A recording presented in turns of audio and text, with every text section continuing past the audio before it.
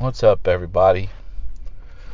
Roy here, and you're listening to the Balanced Male podcast series. Today's episode is on location. I am sitting in a car in a parking lot outside my kid's dance class, and I wanted to record episode 1 because I had an hour to kill, and I figured it would be a good idea to use that time wisely. And also, I wanted to use this new microphone that was gifted to me from a friend, Ryan Garbarino, who actually was on the podcast a while back. You should check out his dad talk. And he bought me this microphone for my birthday because he thought of me, and it's cool. I'm loving how technology has come to recording these episodes, that I can just plug this tiny little microphone into my iPhone and just sit in my car and record an episode. So yeah, thanks Garbs. Thank you guys for tuning in again. So today's episode I'm going to be talking about emotional health. Some people call it emotional literacy, but mainly it's kind of like talking about how we can break the pattern as dads in these cycles, and that heredity isn't destiny. And what I mean by heredity isn't destiny and breaking the pattern is, we're a product of our dads, who were a product of their dads, who were a product of their dads, and so on down the line. And in a lot of things, a lot of ways that we've parent and they parent was because of, a lot of our dads, their dads, so on, so on, so on. And through that, a lot of things get handed down, right? A lot of traditions, a lot of ways of doing, ways of being get handed down. And a lot of those could be good. Things that were handed down from my family. I come from farmers. I come from blue-collar people. It taught me to work hard. That was handed down to me. Other things that were handed down to me were, with my dad and emotions. I've said this before, my dad being the first person I saw cry, showed me that, it's okay to have emotions. And I think that one thing that I don't think has been handed down very well for dads and for us is this idea of emotional health, emotional literacy. And it's one of the reasons why I've taken to be spending so much of my time researching books. I've observed a lot in my decade and more of working with kids and working with children, and seeing the way boys act, boys feel, and boys are viewed. And it's a lot that I want to talk about. Just the idea of our sons having more emotional health, and how that we can break that pattern. And it was really cool to see. I watched this movie called it's called The Iron Claw. For those of you that don't know, it's a movie about a very famous wrestling family called the Von Erichs. And these guys were amazing wrestlers, and they had this father who was incredibly intense, and he held a lot of power over the boys, and there was a lot of toxic parenting and toxic masculinity that shone through there. And one of the things that is shown is how, in this father's mind, boys aren't allowed to cry. Boys aren't allowed to show their emotions. And he does that because in one of the scenes, one of the brothers has died, and they're at the funeral, and the father takes the remaining 3 boys and he says, all right, we're about to walk out here, and I'm butchering it, the lines, but it basically was like, don't cry, don't show emotions, we're going to weather this storm, as a family. And then at the end of so this idea of not showing your emotions, not crying, keeping it inside, you could say plagued the main character, Zac Efron's character. There's a lot of emotions he was wanting to have and wanting to show and never showed it. And a lot of you could see the toll it was taking on him. And you could see the toll that it was taking on the rest of the family, because subsequently two other brothers commit suicide, and another brother, so two other brothers committed suicide. And so at the end of the movie, you're seeing Zac Efron's sitting, and he's crying because he realizes it's a beautiful scene, because he's just sitting here crying, thinking about how his brothers are gone and he doesn't have any family anymore and all that stuff, and he has sons by this point, and his little kids come running up to him, and he's just holding them, and he's like, I'm sorry for crying, boys, men aren't supposed to cry. And the boys are just looking at him like, it's okay to cry, Dad, everybody cries. And you can see how powerful it was for Zac Efron, for the character, to hear that. And you can see this tenseness in his body for crying in front of his kids. And then all of a sudden it just goes away when he has this realization. It's like this giant realization that, oh yeah, I can cry. And then it's like, oh, it's this beautiful moment. He's like, oh yeah, I can cry, I can have emotions, that's awesome. And he goes and he plays football with his kids. And what I thought was really cool is because in that moment the cycle was broken. This father is imparting this knowledge on these kids. We don't cry, we don't do that, we hold strong, stuff like that. And he's probably doing that he wants his kids to be strong, and it's probably that's how his dad was taught him.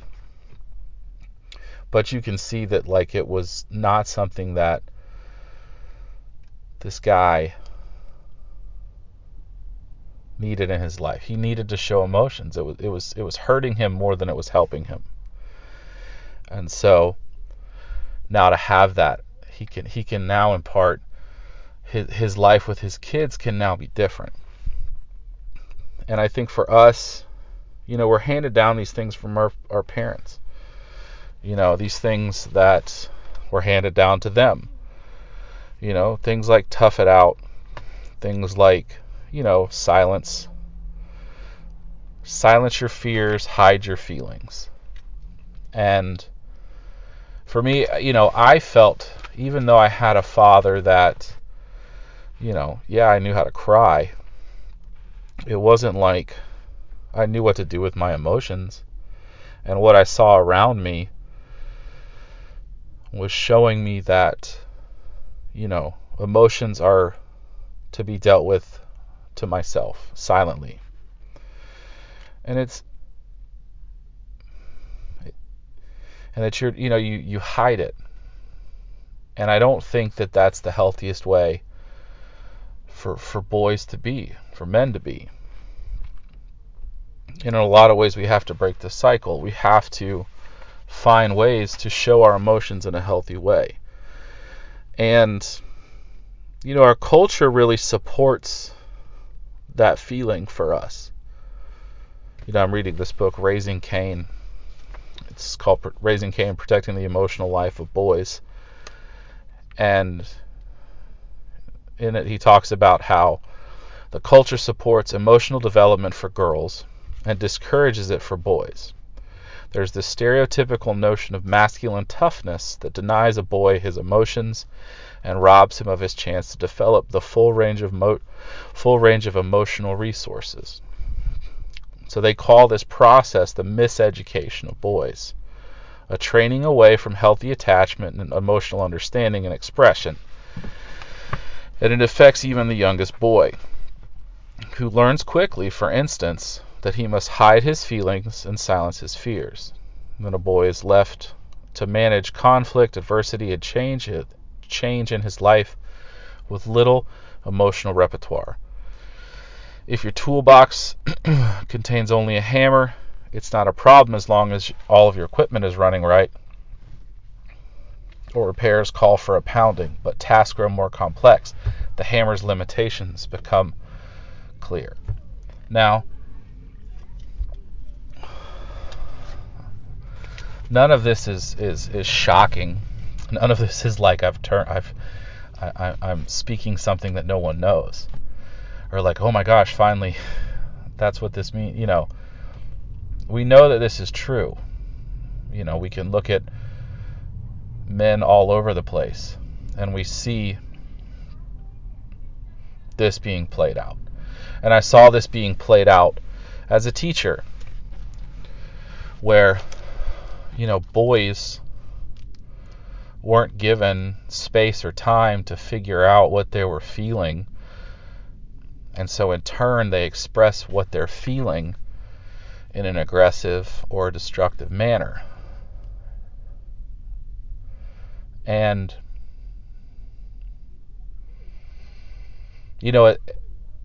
as a teacher, being a male teacher with the kids, my goal, because I know what they were going through. I knew that I had these emotions as a kid and I didn't let it out, and I tried my hardest to give the boys space and time. And I did see a shift in how these boys could handle their emotions. But it was only a small little thing because I was only with them for a year. And as I've become a parent to a boy, and even seeing what I've seen and observed as a teacher, it's like that's not the life that I want for him, and I want to heal this. I want to break this pattern, but I realize that if I'm going to break this pattern, it starts with me. And so I have to heal all of this stuff in me in order to help properly pass it on to my son, because really there's this other line, because a boy needs male modeling of a rich emotional life. He needs to learn emotional literacy as much from his father and other men as from his mother and other women, because he must create a life of language for himself that speak with the male identity, and a boy must see and believe that emotions belong in the life of a man. Now, I'm not perfect, and there's a lot of ways that I'm having to relearn how to have emotions myself. And so for us as dads, it's important because a lot of us weren't equipped with the tools, weren't equipped with the words. That's an important thing, is just the word, what we are feeling. It's almost like learning to read. It's like when we're learning to read, we have to master the letters and sounds of the alphabet, then use that knowledge to decode words and sentences, and then when we get from there, we can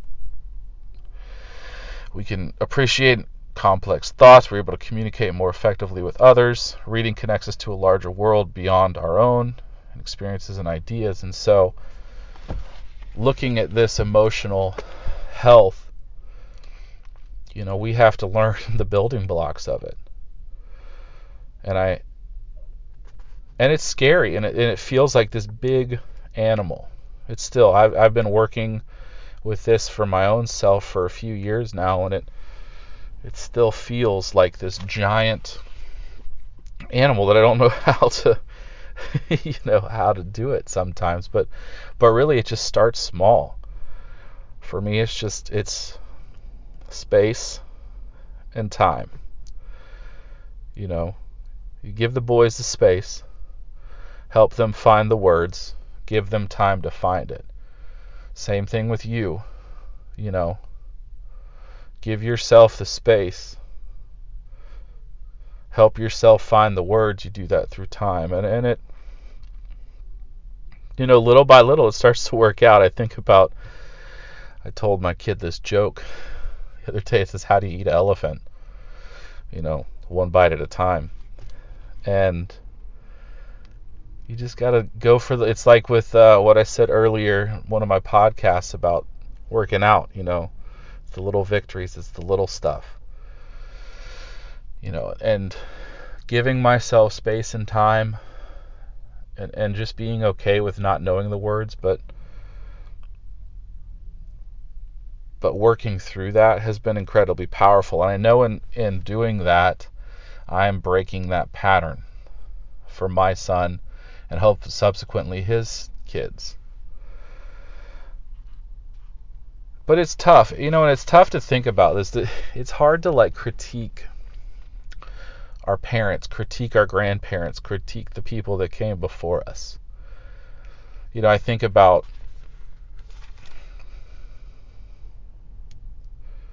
my grandparents and what they were going through when they were raising my dad. My grandfather was just coming back from World War II. Those guys were dealing with something on such a level that we don't really know. Most of us don't know. They were trying to process through what they experienced, and so they parented through that.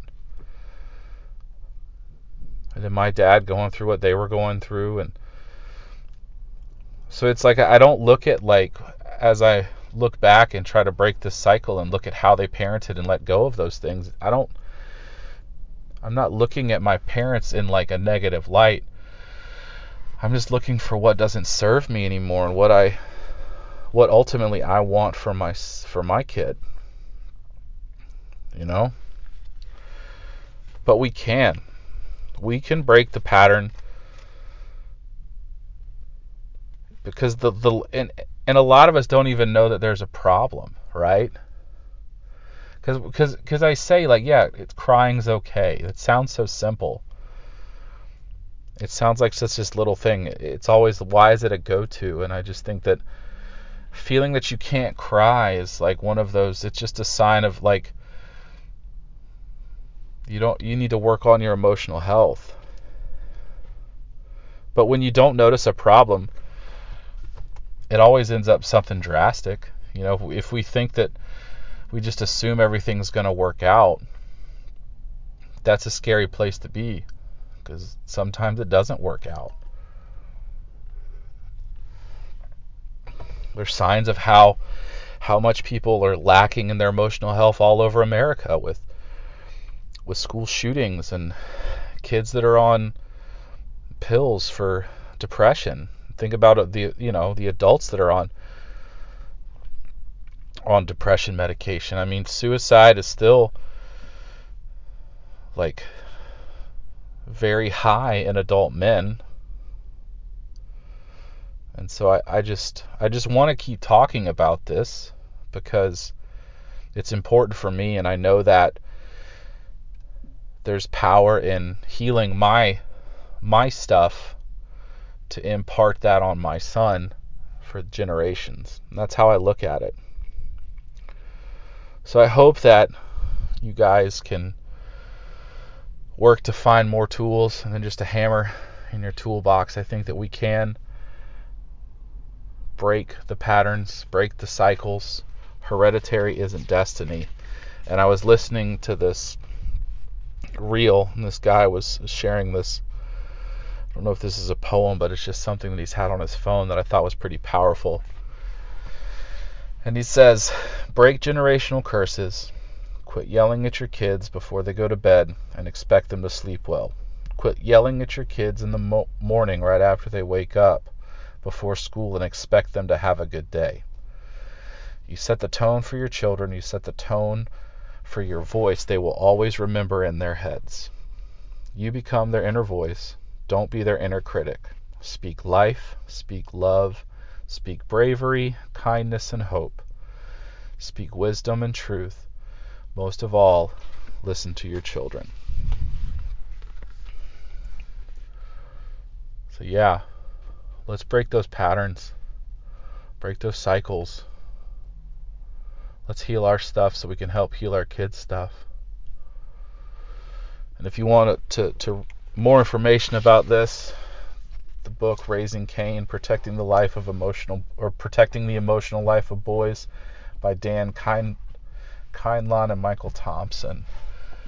I'll put a link for it in the show notes for this.